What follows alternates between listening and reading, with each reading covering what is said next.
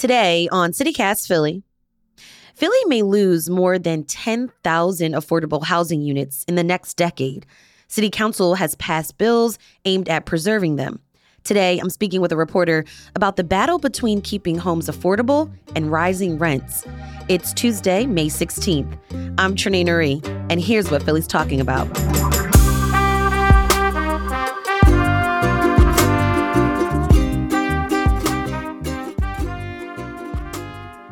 Aaron Moselle, you cover housing and community development for WHYY's Plan Philly. So City Council just passed the People's Preservation Package. Can you explain what this piece of legislation actually is?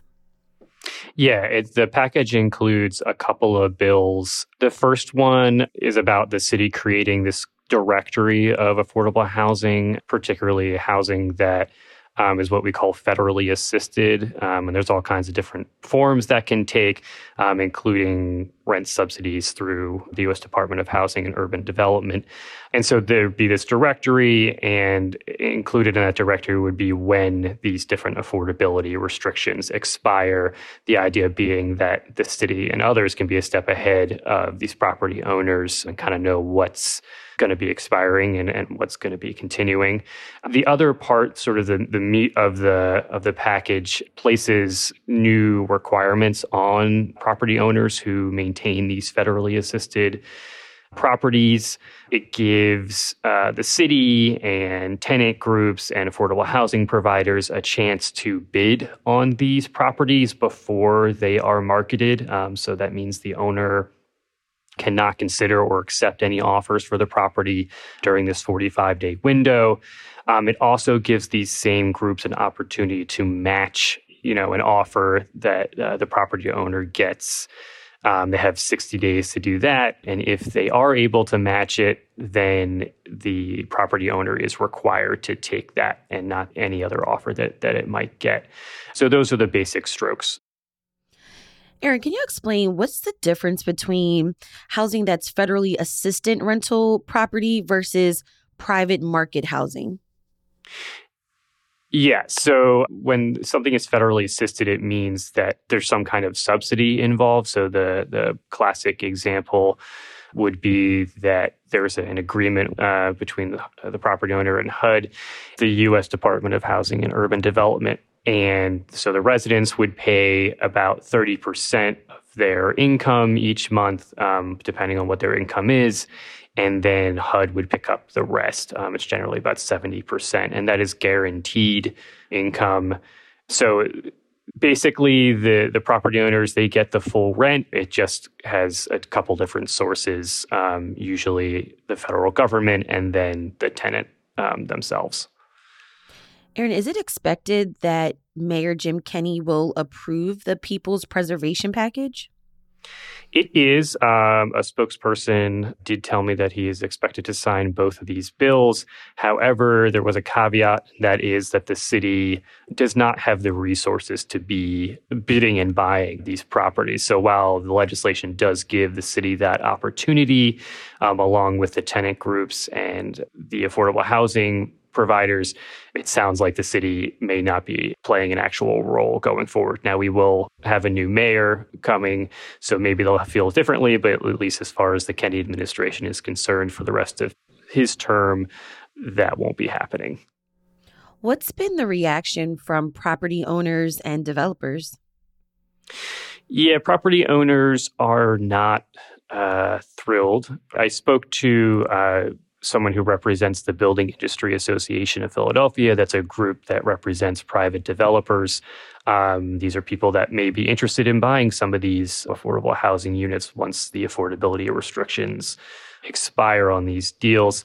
And their take was that while this bill is well-intentioned, they support trying to preserve affordable housing, there's a concern there that it will dissuade property owners from running these units as affordable to begin with, if they know that at the end of the affordability restrictions, if they choose to sell the property or if they want to turn them into market rate apartments instead, that there'll be sort of a stigma around that about kind of why aren't you continuing the affordability? The city has an affordability crisis here, affordable housing crisis here.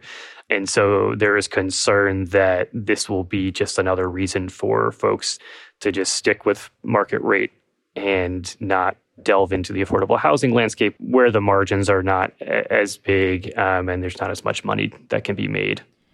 So basically, landlords and developers, they don't want bad publicity.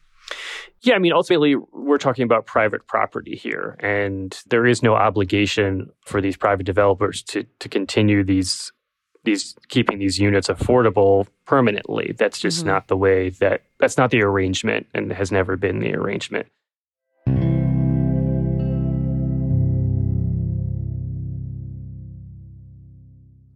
Aaron, this all stems from a recent housing controversy at the University City Townhomes in West Philadelphia. You know, we've talked about this particular story on the show before. But Aaron, can you give us a brief overview of what this affordable housing unit went through over the past few months? Yeah, so this started when the owner of that complex has about 70 units in West Philly. When the owner decided that he wanted to stop maintaining that property as affordable, wanted to put it up for sale. This is after nearly 40 years of keeping these as affordable. And so that set off this long saga where there was pushback from elected officials and from the tenants themselves saying, you know, this is one of the few affordable housing complexes in University City, which is a swiftly gentrifying section of Philadelphia. You know, this is where University of Pennsylvania is. This is where Drexel is. So they pushed back for some time to the point where there was also legislation introduced that put a moratorium on demolishing the complex itself and also placed some affordability restrictions on the parcel going forward. That led to a federal lawsuit filed by the property owners against the city council person and the city. That lawsuit recently settled, and the terms include preserving a part of the complex's footprint for affordable housing. There's also some money that will go to the existing tenants who were displaced as a result of the impending sale. There's no buyer yet, but the owner is now free to demolish the existing structure and take offers. Is this also like a part of a symptom of the city is becoming more expensive? Sure. So in the case of the University City Townhomes, as I mentioned, it's in a section of the city where there is a lot of money that can be made. The complex sits on a piece of land that is very valuable. So there certainly is pressure on property owners to stop their affordability contracts with HUD or however else they're doing it. Because, as I said, affordable housing is not where you make a bunch of money. But if you sell your property to a developer who's interested in, for example, building a life sciences campus or building, luxury apartments, there's more money to be made there. And so there's this constant pressure on these property owners who are entering into these agreements to not enter into them.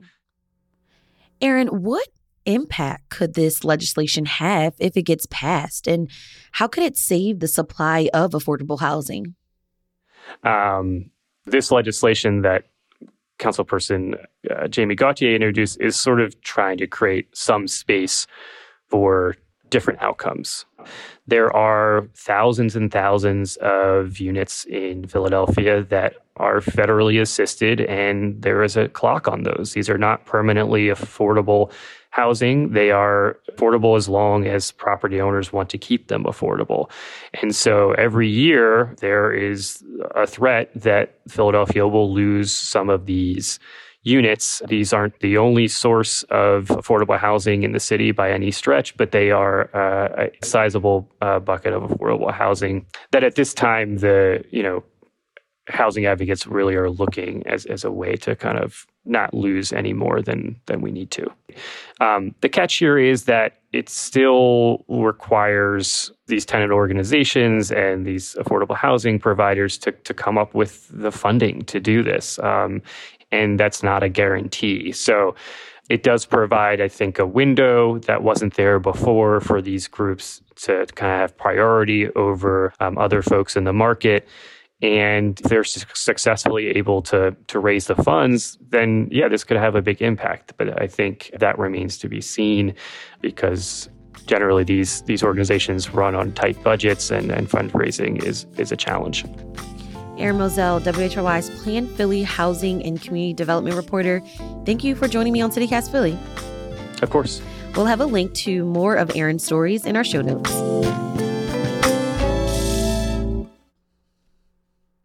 And here's what else Philly's talking about. Today is Election Day. All polling places open at 7 a.m. and close at 8 p.m. If you're unsure where your polling place is, go to atlas.phila.gov/voting. We'll have a link in our show notes. We also asked the mayoral candidates to make their final sales pitch. Here's who we heard from: Alan Dom, Jeff Brown, James DeLeon, and Helen Gim. Hi, my name's Alan Dom, and I'm running for mayor of Philadelphia. One thing I love about Philadelphia is the people. I've been campaigning in every neighborhood across the city, and I can tell you Philadelphians everywhere are truly passionate about fixing what's broken in our city and creating opportunity for everyone. If I could snap my fingers and get rid of one thing about the city right now, it would be the violence. I've seen too many families in pain because of our public safety crisis. In my first 100 days in office, I would accomplish, number one, restoration of leadership to the mayor's office, implementation of a comprehensive public safety plan that will crack down on violent crime and end this sense of lawlessness. And three, implement my pledge to Philadelphia, which will provide high-quality, effective city services in every neighborhood of our city. Hi, I'm Jeff Brown, and I'm running to be the 100th mayor of Philadelphia. One of the things I love about Philadelphia, it's diversity, and that with what comes with diversity is diversity of arts and culture and food. And we have some of the best neighborhoods in the world to get authentic food and experience cultures from everywhere. If I could snap my finger and get rid of one thing in the city right now, it would be structural poverty. I think it's at the root of almost all the problems we have. In my first 100 days in office, I want to accomplish three things: pick up 50,000 abandoned cars from our neighborhoods, to get rid of blight and to create new parking spaces for our citizens. I want to build a world-class leadership team in government to help me implement my agenda. And I want to produce our first budget that incorporates my priorities to make this a world-class city. And I want to, in advance, share it with our labor unions, the community in general, and city council, so I can take their feedback into our plans right from the beginning. Hi, my name is James DeLeon, and I am running for mayor of Philadelphia. One thing I love about Philadelphia are the tree canopies. If I could snap my fingers and get rid of one thing about the city right now, it would be to reduce outside restaurant restrictions.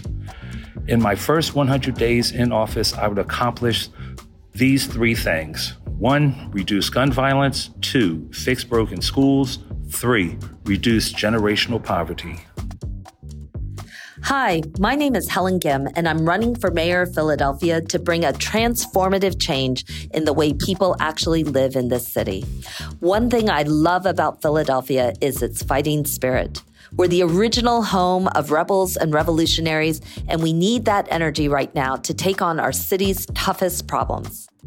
If I could snap my fingers and get rid of one thing about the city right now, it would be the idea that nothing ever changes. In my first 100 days in office, I will accomplish, first, declaring a state of emergency on gun violence to target illegal guns and remove them from our streets, deploy mental health crisis responders citywide so police can focus on solving violent crimes, and promote more detectives and invest in forensics to close cases. Second, I will kick off a Green New Deal for our schools to give every child a safe, healthy place to learn and bring after-school and enrichment programs to high-need neighborhoods.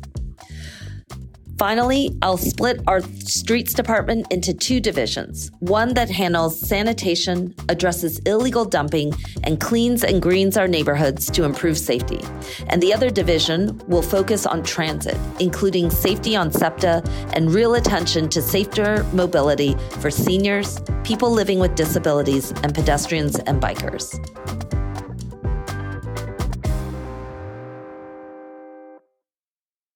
Now, we either didn't hear back from these candidates or they said they couldn't provide a message by our deadline. Warren Bloom, Amin Brown, Delcia Gray, Sherelle Parker, Rebecca Reinhart, and David O.